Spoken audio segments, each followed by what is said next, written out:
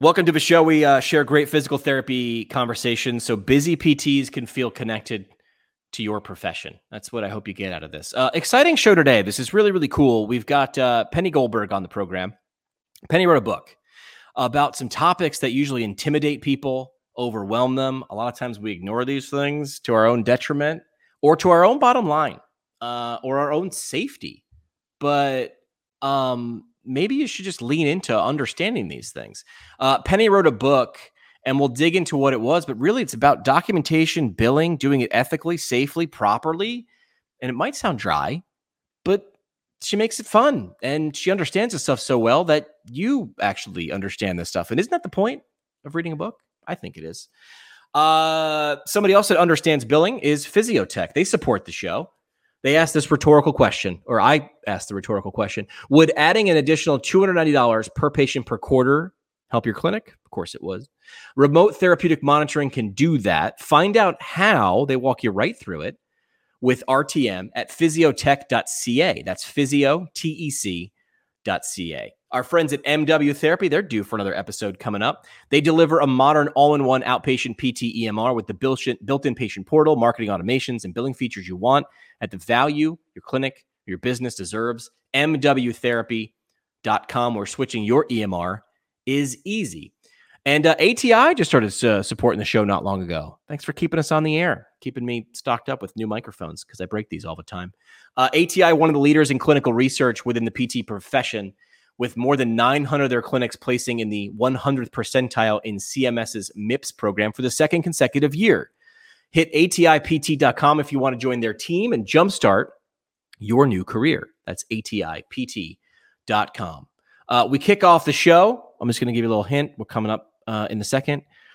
We bring in Barry Manilow to the program. It's never happened before. Dig in.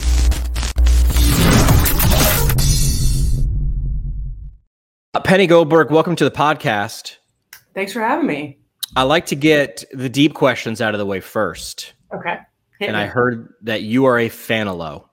Oh, I am. My mom is the biggest Fanalo. So I can think all the way back to like being, 4 or 5 and like laying with my head on her lap while Copacabana, the movie, was on TV. And just refusing to go to sleep until it was over because I needed to know what happened. And it just kind of went from there. She used to make us listen to it on my way to high school. My best friend could also sing Can't Smile Without You.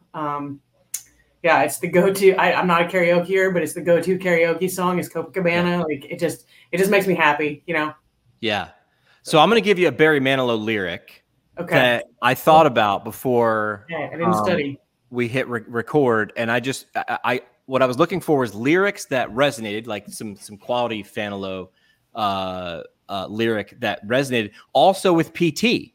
And I feel like this song or these sets of this group of lyrics does it, and it was it really was even now when there's someone else who cares, when there's someone home who's waiting just for me, and I feel like Barry Manilow gets right to the heart of the matter. That feels like a very PT set of lyrics. Yeah, that's a great song. Why'd you become a PT?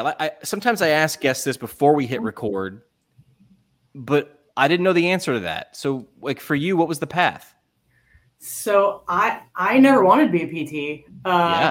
I went to PT school to be a better athletic trainer. I felt like 10 plus years ago, I didn't go to PT school until 2010. So I had been an athletic trainer for 10 years prior to that, 11 years prior to that.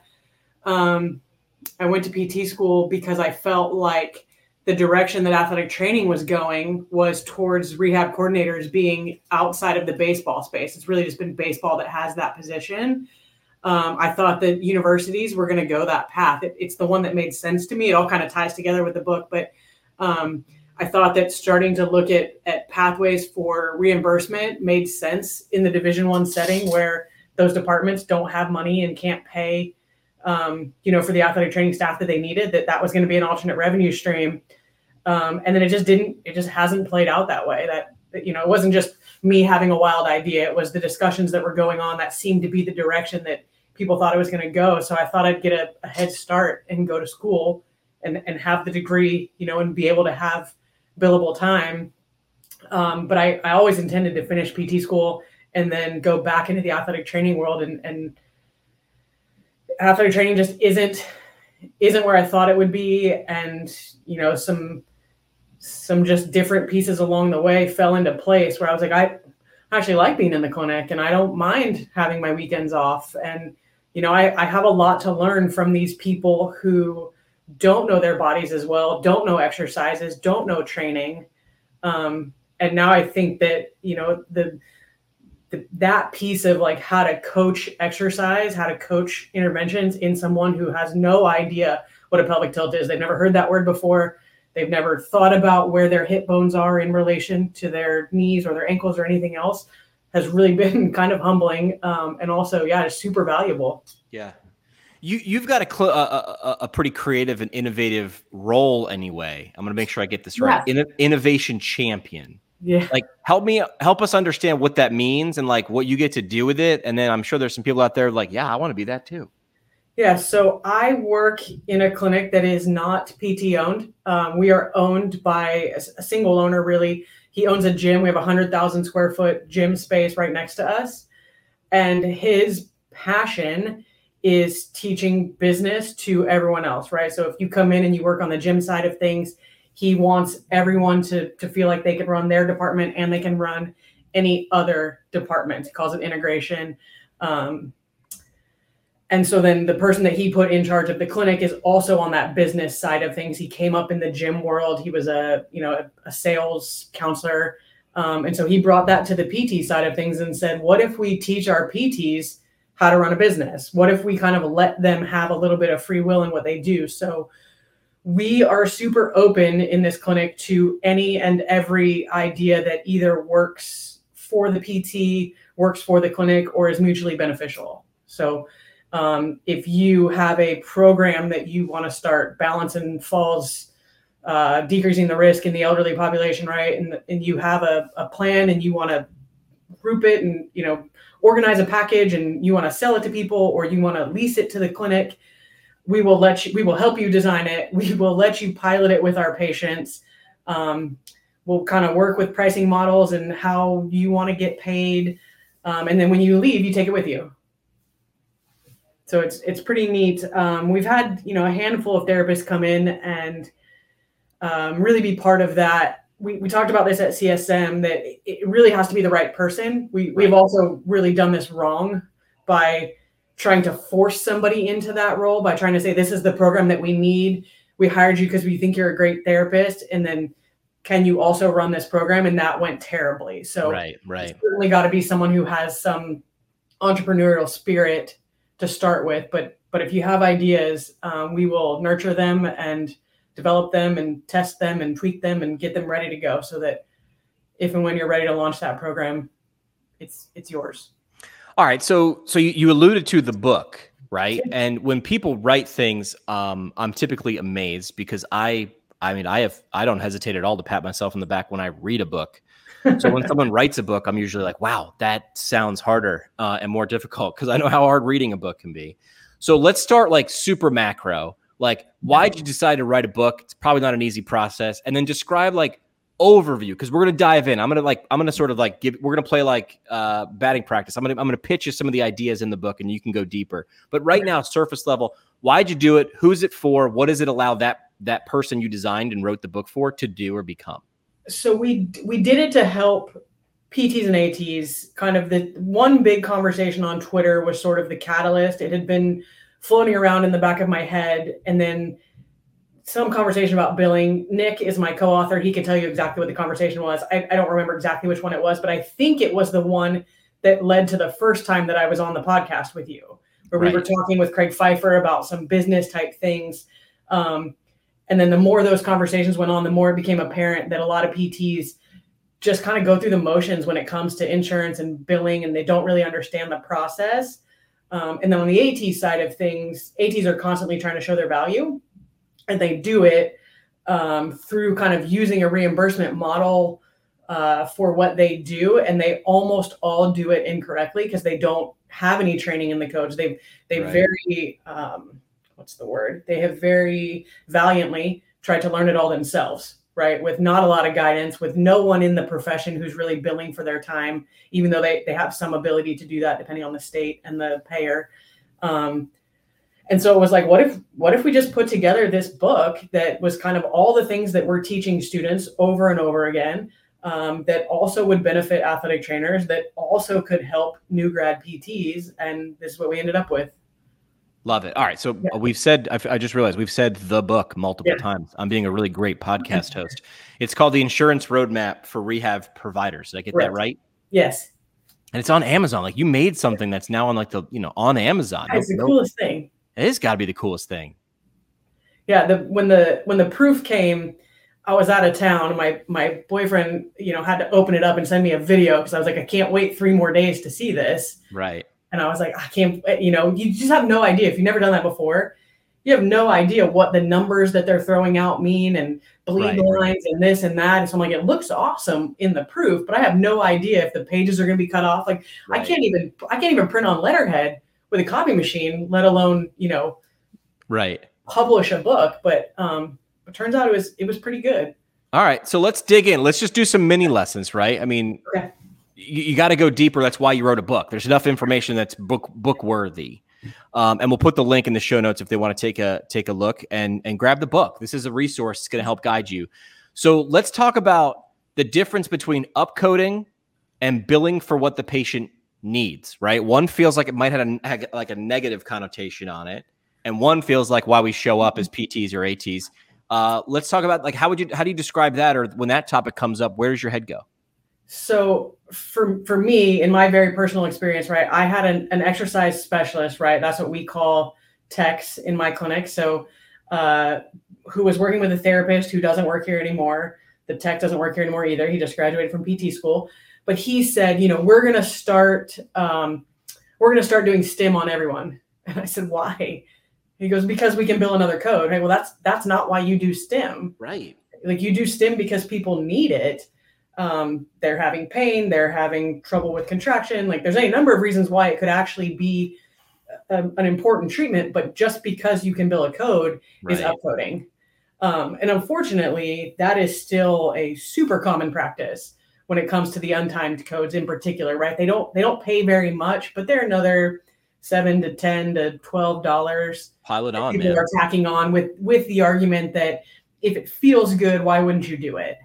I'm like, well, I wouldn't do it because it's not ethical. Like, because then I'm not, we sometimes forget that as providers, we also have a contract with the insurance. It's not just the contract that the patient has. So in my contract with the insurance, I also agreed to do what was medically necessary. And I agreed to document it the way that they want me to document it. And they in turn said they will pay for it. So I have a responsibility to my patient to do the things that are necessary, that are justifiable, that I can argue for if somebody pulled me into court and said, why did you do this?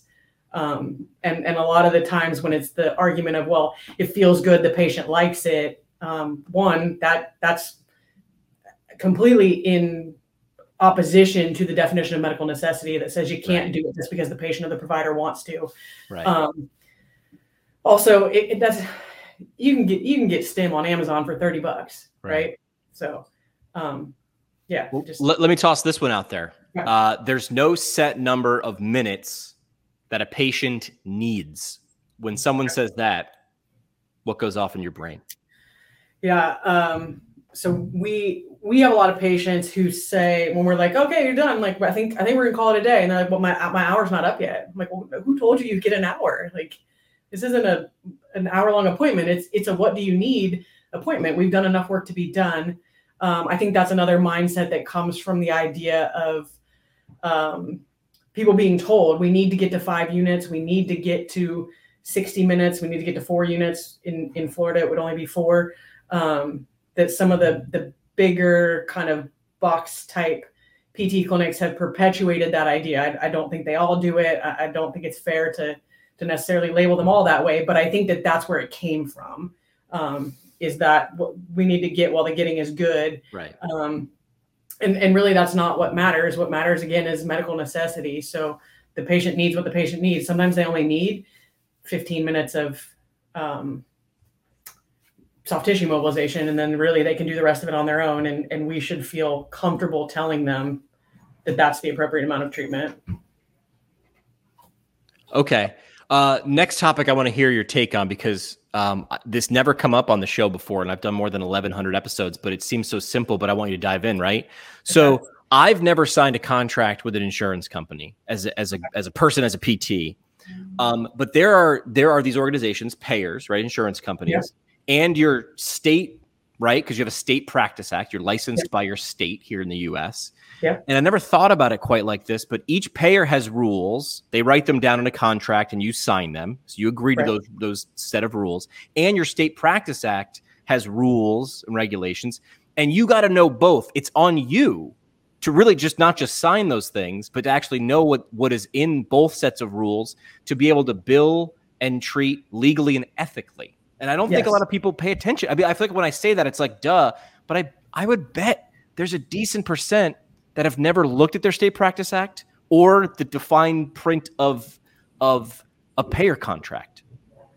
Well, so I don't know the answer to this, but depending, I think most states have a laws and rules test, right? Have a jurisprudence exam. I think a lot don't.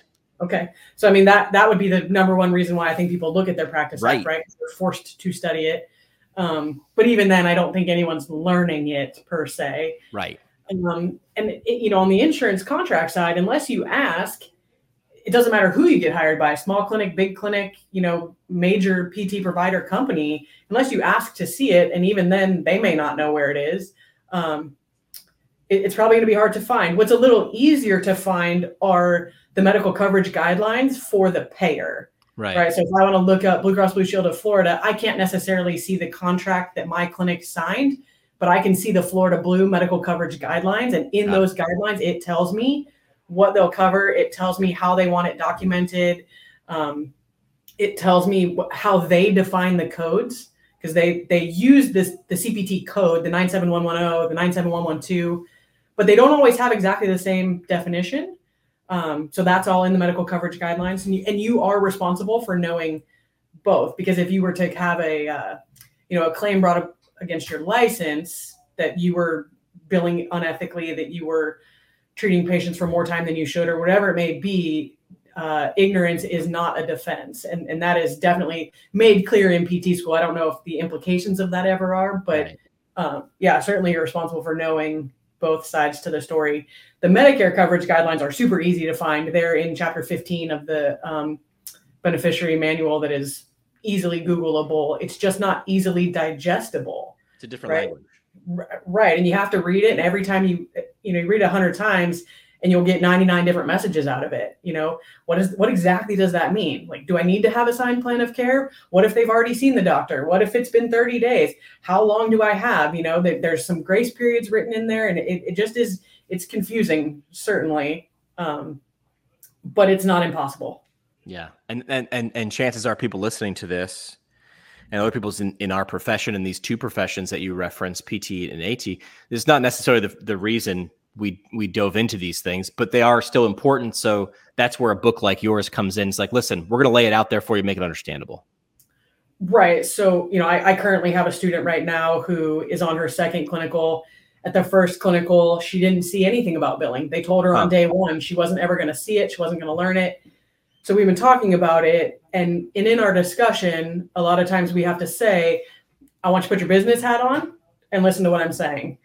Now I want you to put your PT hat on and tell me what that means to you, right? Because you have to be able to understand both sides of the story to get why your boss is telling you what your boss is telling you versus trying to get done for the patient what the patient needs done. There's probably a third hat that is the insurance company's hat, right? Of what they're trying not to cover and how you can play their game a little bit, even though we don't like it, right? You can play their game a little bit to get things covered for the patient. Because at this point, as much as, we as providers don't like it, most patients are still accessing services through their insurance. We still live in a world where most people have health insurance and they're already paying huge premiums for it. So they want to use it when they need healthcare. All right, I'm going to toss this out here because I think when I read it, I was like, I don't think I knew that. All codes are not paid the same. More skill equals more money. I just figured, I think maybe I felt like most people are, I'm assuming here, which is like a code is a code is a code. Like, help me understand this. Yeah, so there's 3 things that go into a code: your location, your geographic location, your skill, the PT skill, and then the type of clinic, right, also plays into it. So it ends up being a relative value unit, which is a multiplier that they put towards the dollar amount. So let's just use aquatic therapy is the really easy one. If you have a pool, you get paid more money for providing aquatic therapy because it's assumed that that's a higher level skill, because that's not something that's taught right in PT school. But it also costs more to have the pool. Right. So the code pays better. Huh. Right. Then, if you have the pool in LA, in Chicago, in New York, then you're getting paid more than if you have it in Gainesville, Florida. And that holds true for all of the codes. Now, just to further complicate this, in the Medicare's rule or CMS, you get paid a decreased percentage of those codes if you bill the same code twice, right? Or you bill multiple codes in the same day. So I'm going to get 100% of my first code.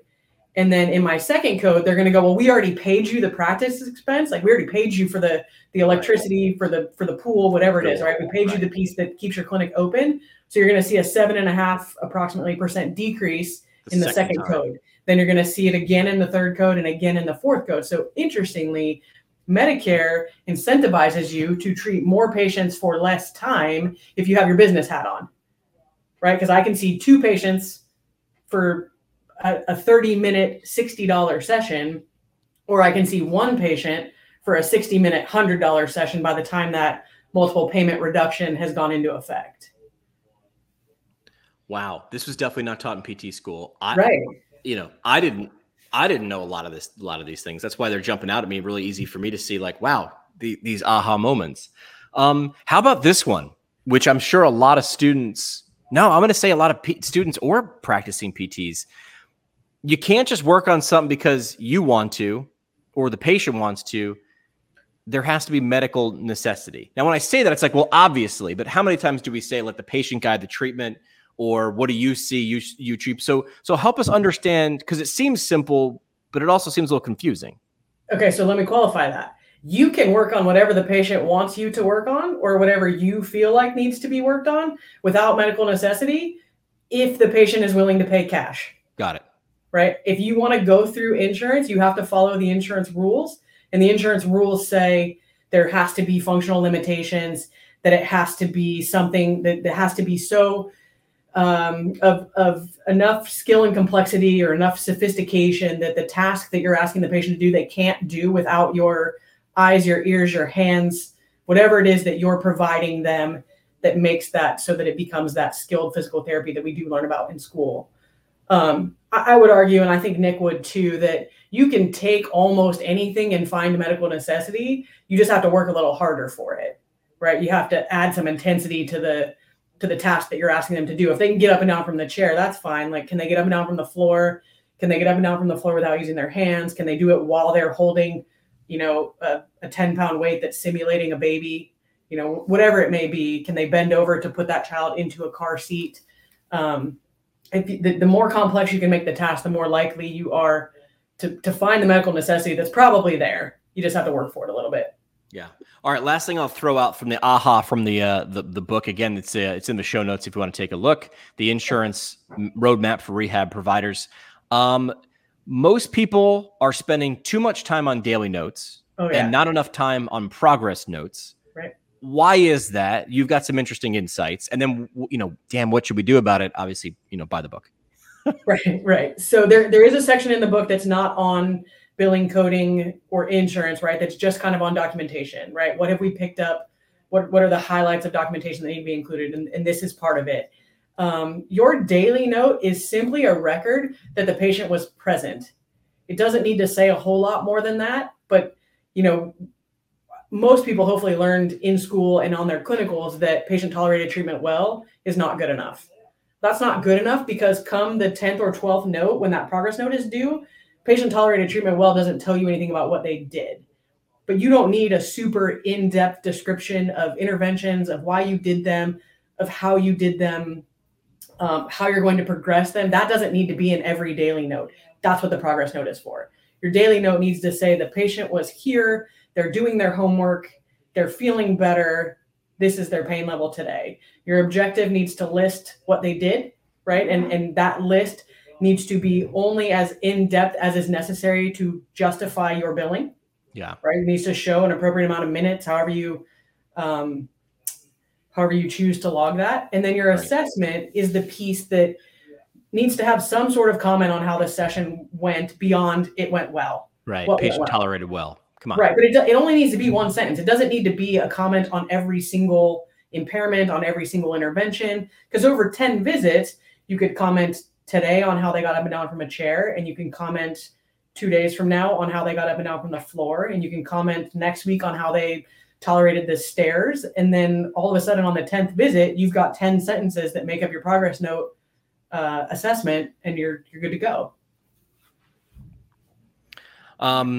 You have some insight too. We'll go deeper on just notes. You said, listen, it's like clockwork. You can predict this before a new student even walks in. And if it never gets fixed or changed or addressed, that person graduates and goes out into the world. And that's where we see a photocopy of a photocopy in terms of documentation. You said it's like clockwork. You can predict it. When you get a new student, you ask them if they know codes, and they typically don't. You ask them what they might need to put in a document for a progress note. That's different from a daily note, and typically they don't know the difference. But the part that really bothers you say, is that they want to know. Right. They want to be prepared. I mean, typically PT students are overachievers, right? We want to be prepared. They tell us all the time before you go on clinical, relax before you go to PT school. Don't study, relax, take that time, enjoy it. And what do? We go and start studying anatomy just willy-nilly, right? Absolutely. So where should this be, right? It should be before they're clinical, but since it's not a lot of the time, because a lot of times schools will say you'll learn that particular skill when you get to your clinic, what should PT students specifically do about it? Well, they should obviously buy the book, right? Because that's what the book is for. But the book was kind of, in its, creation as we were going through this, and we thought about all the different places where it might be applicable.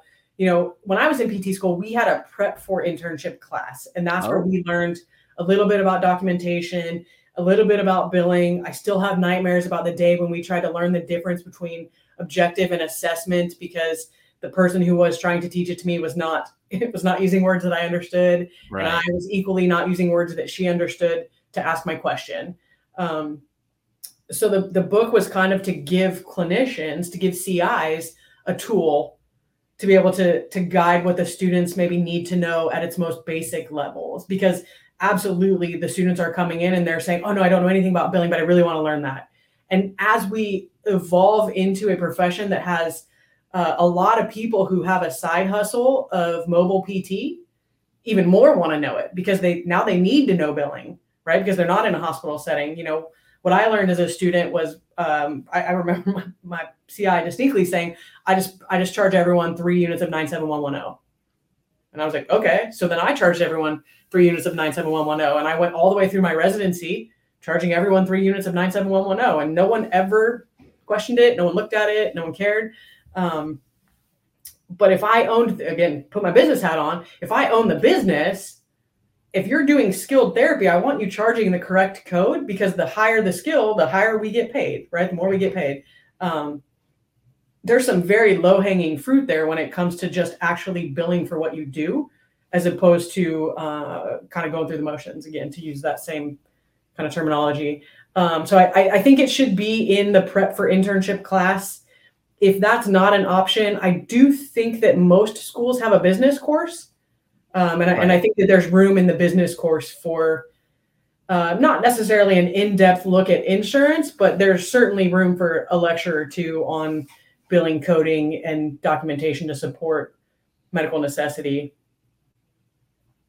Yeah. Glad you did this. For my communications brain, I tell people all the time, this is what content is built for, right? And you created a book.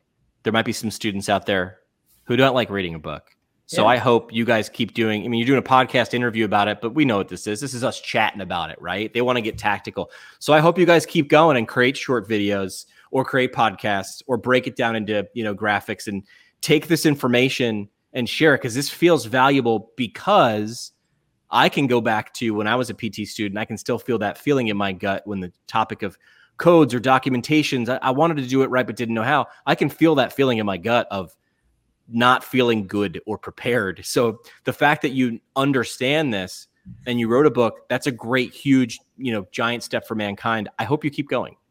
So thank you. And obviously that you told me a couple months ago now at this point that you thought that's what we should do. And we had kind of already talked about it, but just to hold myself and Nick accountable, right? This student that I have right now, after the first day that we talked about billing, she goes, you should really make some YouTube videos of this with like you and a whiteboard. She goes, I would watch it over and over again. Be the Katie Porter. You know who Representative Katie Porter is? I do.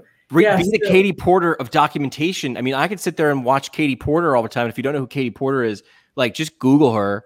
She breaks things down simply, which is a skill. Like, I mean, I was reading something recently about, you know who Alex Hormozi is? I don't know that one. So Alex Hormozi, essentially, I can't remember the name of his company for some reason right now, but he helps like gym owners like launch and scale. Okay. And he went from like literally, I think he said he had like $18 in his bank account, and now he's a bajillionaire, right? Yeah. And they broke down Alex Hormozi's videos and his presentations. And first of all, it looks like a gym bro. He's always wearing like a tank top, right? He's always wearing gym shorts. But that's sort of his audience, which is like, those are the people so he shows that I understand you because I wear the same things. Right. And I talk the same way as you. He never uses large words, but he says a lot. Mm-hmm. And I feel like that's where some people screw up in getting to, because what you're talking about is coding, and there's nuance, and there's some depth there. You're talking about legal language. And what I think people fail, and I think you haven't failed, is you understand it so well, but you didn't try to show that off. You showed it, you didn't show it off. Well, thank you. So I hope you guys do keep going, because this is something, because when you can solve an emotional need, people tend to beat a path to your door, right? There's a reason Louboutin shoes sell a lot. It ain't footwear. It ain't because you can't find a cheaper shoe. That solves an emotional need, whatever that might be for someone who wears Louboutins, or I want to use this type of camera, or this is why I drive this type of car. It's an emotional thing. And I think you do that in a good way. It's not badge value, right? That like Louboutin has. You solve an emotional thing. Is I feel overwhelmed and underprepared. I want to be confident and competent. And you show up and you say, I've got a book, I've got a YouTube channel, I've got a podcast. I will teach you this 50 different ways, however you like to learn. And this is something that could, if enough people understand this elevates our, I'm not trying to get too grandiose here. I didn't write the book. I don't get a nickel. This could elevate our profession and help people and help businesses do things right. Right. Which is really where it comes from for Nick and I is, Nick he's treating a patient right now, but he would tell the story better. It was his wife that said something that kind of resonated with both of us, where they were having a conversation about the book and kind of, how it was selling or whatever. And she said something to the effect of, if you help one patient get better treatment, then you have accomplished your goal. And she's absolutely right. If that's what it comes down to, if one PT reads it, if one student reads it and they understand something just a little bit better so that something gets covered, so that the patient feels better, whatever that may be, then we've done our job here. And that's the way to scale communication, right? Because it took ballpark it. How long did it take you guys to go from idea to finished product when you saw the proof on Amazon? Like, ballpark it for me. Just about a year. Okay, so you spent a year, but that is going to the power of content is you could have one person look at it a day, right? For 365 days, that's 365 people, or you could have 100 a day because you put all that effort into one really great resource. I mean, look at this stupid podcast that I started because I felt overwhelmed and intimidated. I was like, I don't know. I guess I'll just grab a microphone and start asking people questions who are smarter than me and shutting up long enough to have them answer. And like, I'm dumbfounded, and I used to run radio stations. I'm still dumbfounded how it can scale, how good information, how good work made well known can really help people.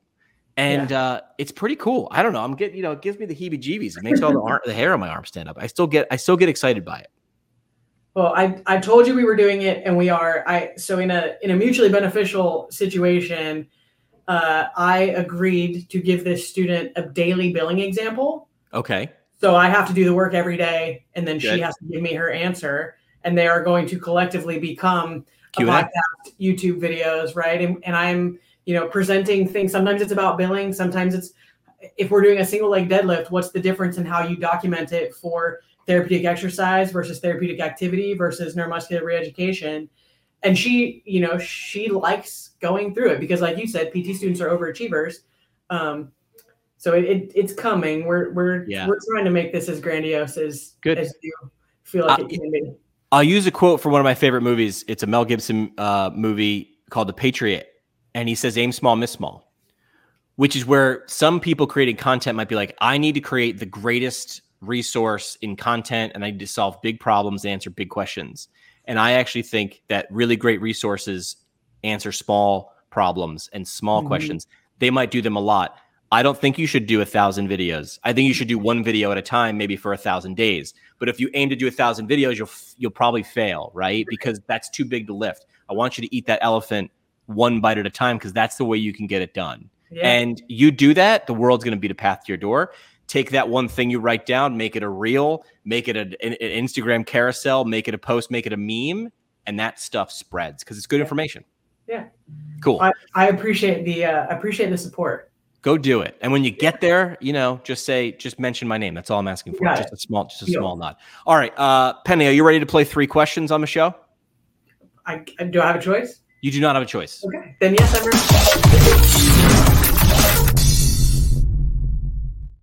All right. 3 questions brought to you by our friends at Owens Recovery Science, a single source for PTs looking for certification in personalized blood flow restriction rehabilitation training. That's BFR, as the cool kids are calling it. If you want to add it to your clinical practice, plus the equipment you need to apply it properly, get certified and find out more at owensrecoveryscience.com. We shuffled up the question deck for Penny today. None of them have anything to do with Barry Manilow. Oh, dang. Can answer them as a Manilow. First question, who is the best boss you ever had, and what made them the best? Who is the best boss you ever had, and what made them the best? Think back. Share some. Yes. So I think I've been very fortunate that I haven't had that many bosses. But the best boss I ever had was Carolyn Greer, and she is the former head athletic trainer at the University of San Diego. She was the first female head athletic trainer in Division I. She held that role for 30 plus years. Wow. She wasn't always kind, but she was so such a big thinker. She believed in what she did, and she believed in everybody that she worked with. So she pushed everyone a little bit more. She was also very humble. So the distinct conversation that I remember with her was, I asked her one day while we were in doctor's clinic, and I was listening to her talk to the team physician, and I just did, I was right out of AT school. I didn't know a lot of the words and a lot of the stuff that they were talking about. And I said, at what point in your career did you feel like you knew more than you didn't know? And she's 20 years into it at that point. She goes, I don't know. I'll let you know when I get there. Oof. And I was like, that is a super important thing that I'm just going to store in the back of my head and keep it there. I just saw her when I was in San Diego for CSM. Like, we have kept in touch it's been almost 20 years since I worked for her. She continues to be a great mentor. She continues to be a resource. And she just has been that kind of role model, right? She was a woman doing all the things when women weren't necessarily doing those things. Yeah. So yeah. And she forced me to learn things that I didn't know I wanted to learn or needed to learn. In fact, she is the one who made me learn insurance. So you saw it coming. Some good insight. Yeah. All right. Second question on 3 questions. What is something you love that is just vintage? What's something you love that is just old school vintage that you just love it for no reason? I just love it for no reason. The answer could be Barry Manilow. It's not Barry Manilow. The first thing I thought of was New Kids on the Block, but it's not that. It's bubblegum. Bubblegum. Yes, and I know it's unprofessional and it seems ridiculous at my age, but if I am in the car by myself, I have a piece of Bubblicious preferably, but sometimes I can only find Hubba Bubba. Sometimes I can only find Double Bubble, but I just love to chew bubblegum and blow bubbles. And It just makes me happy in a way that I can't explain, but is old school to me.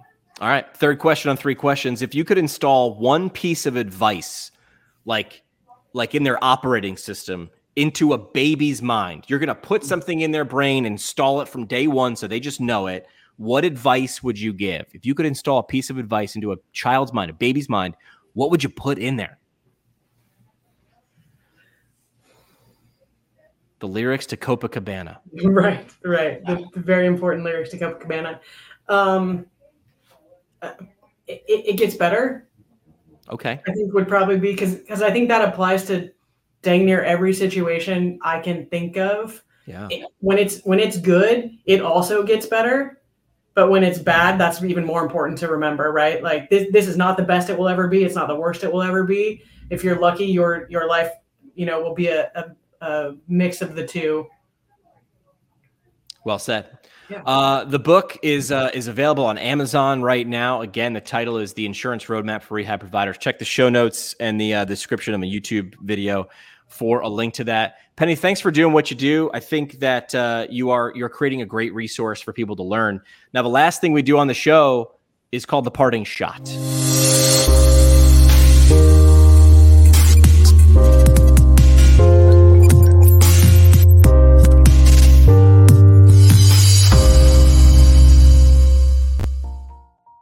All right, parting shot, your last chance for a mic drop moment or a soapbox statement, brought to you by the Academy of Orthopedic Physical Therapy. They're the leaders in orthopedic PT with their great resource, Current Concepts of Orthopedic PT, available right now in their 5th iteration. It's another great resource like your book, takes you from wherever you are in your career as an orthopedic PT and says, listen, if you want to take that OCS exam, we'll get you to the starting line of that exam, confident and competent. Find it online at orthopt.org. Penny, your parting shot. You have the stage and the camera. What do you want to leave with the audience today? Okay, so I want to go back to your last question for just a second because I thought of something else that is not my statement, but I think it's something that's really important, and it's a Jess Sims thing, right? She's a Peloton instructor. She's a Nike athlete, and she ends most of her classes by saying, "You can be a work in progress and a masterpiece at the same damn time," and I think that that's also a really important message. I don't want to leave that out. But my parting shot is that there is a secondary value to all of this in that as PTs, we talk a lot about not getting paid what we think we should get paid and how to do those salary negotiations that we're not taught in school. Everyone on Twitter will get behind you and say, you have to know your value. You have to know your worth. I think if you can nerd out a little bit over the numbers, over billing and reimbursement, and how many units you're billing and knowing the codes, you can go into some of those meetings with higher ups, right? Your boss, your supervisor, whoever it is, and say, this is the reason why I should make more money, right? I know how much I'm making for this business. I know what my value is to this business because I can see the numbers, I can run the numbers. And I think it just gives you a leg to stand on when it comes to salary negotiations, performance reviews, things like that. Yeah, knowing your worth is one thing, also improving your worth. And that's right. And a lot of times it's what you know. Right. We happen to be in a world where we have actual data that shows us what we are worth to a business without any of the extra stuff. So absolutely talk about the other stuff too. What else do you know? Talk about your soft skills, your therapeutic alliance, all those things that are incredibly important. Yeah. If you can back it up by saying, I also bill $2,500 a week, $3,500 a week, whatever it may be, knowing what the goals are for the business, right? You can see where you fit into that. Yeah. I think it's super valuable. My boss would tell you he absolutely wants a therapist who comes in and says, this is what I've been doing previously. And I can tell you, we just got a resume from a girl coming from Miami. I've seen a ton of resumes in my lifetime. This is the first time I've ever seen someone say in their cover letter, I'm comfortable seeing 3 patients an hour.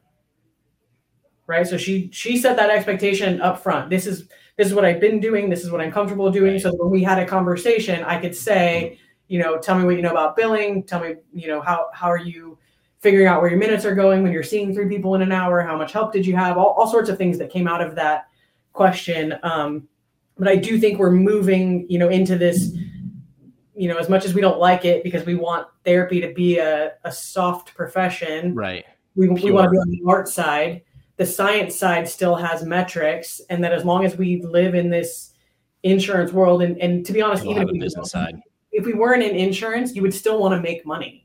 You still have to make enough money to live. You still have to know how many patients you need to see to break even in your own budget, right? Versus a business budget, right? And so you have to understand these numbers. How much is a unit worth? How much, how many patients do you need to see in a day to buy the Louboutins, right? Correct. Like, what does it come down to? So I think that instead of being scared of these numbers, we should embrace these numbers. Lean in. Yeah. Lean in and learn them and do them right? Do them properly. And that's what I feel like your book is like saying, listen, you should lean into it. I'm going to make sure this isn't scary. I'm going to make sure you're doing it right. Right. Well said. Well, Penny, thanks so much for coming on the show, and thanks for doing this and sharing your time. Well, I appreciate it. Thanks for having me. All right. They say the best conversations happen at happy hour. Thanks for coming to ours.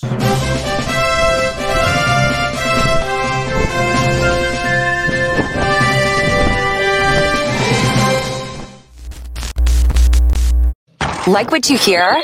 Tell a friend or leave a review on iTunes or Google Play. The show today is brought to you by the Brooks Institute of Higher Learning, an innovator in providing advanced post-professional education. The Brooks IHL offers 7 on-site PT residencies, including orthopedics, women's health, geriatrics, pediatrics, sports, and neurology, as well as a neurologic OT fellowship, a competitive OMPT fellowship, and a speech therapy clinical fellowship. Therapists that complete a residency or fellowship through the Brooks IHL will markedly advance their knowledge and skills in a specialty area of practice. Learn more about how a residency or fellowship can help you advance your professional development at brooksihl.org. Our home on the internet.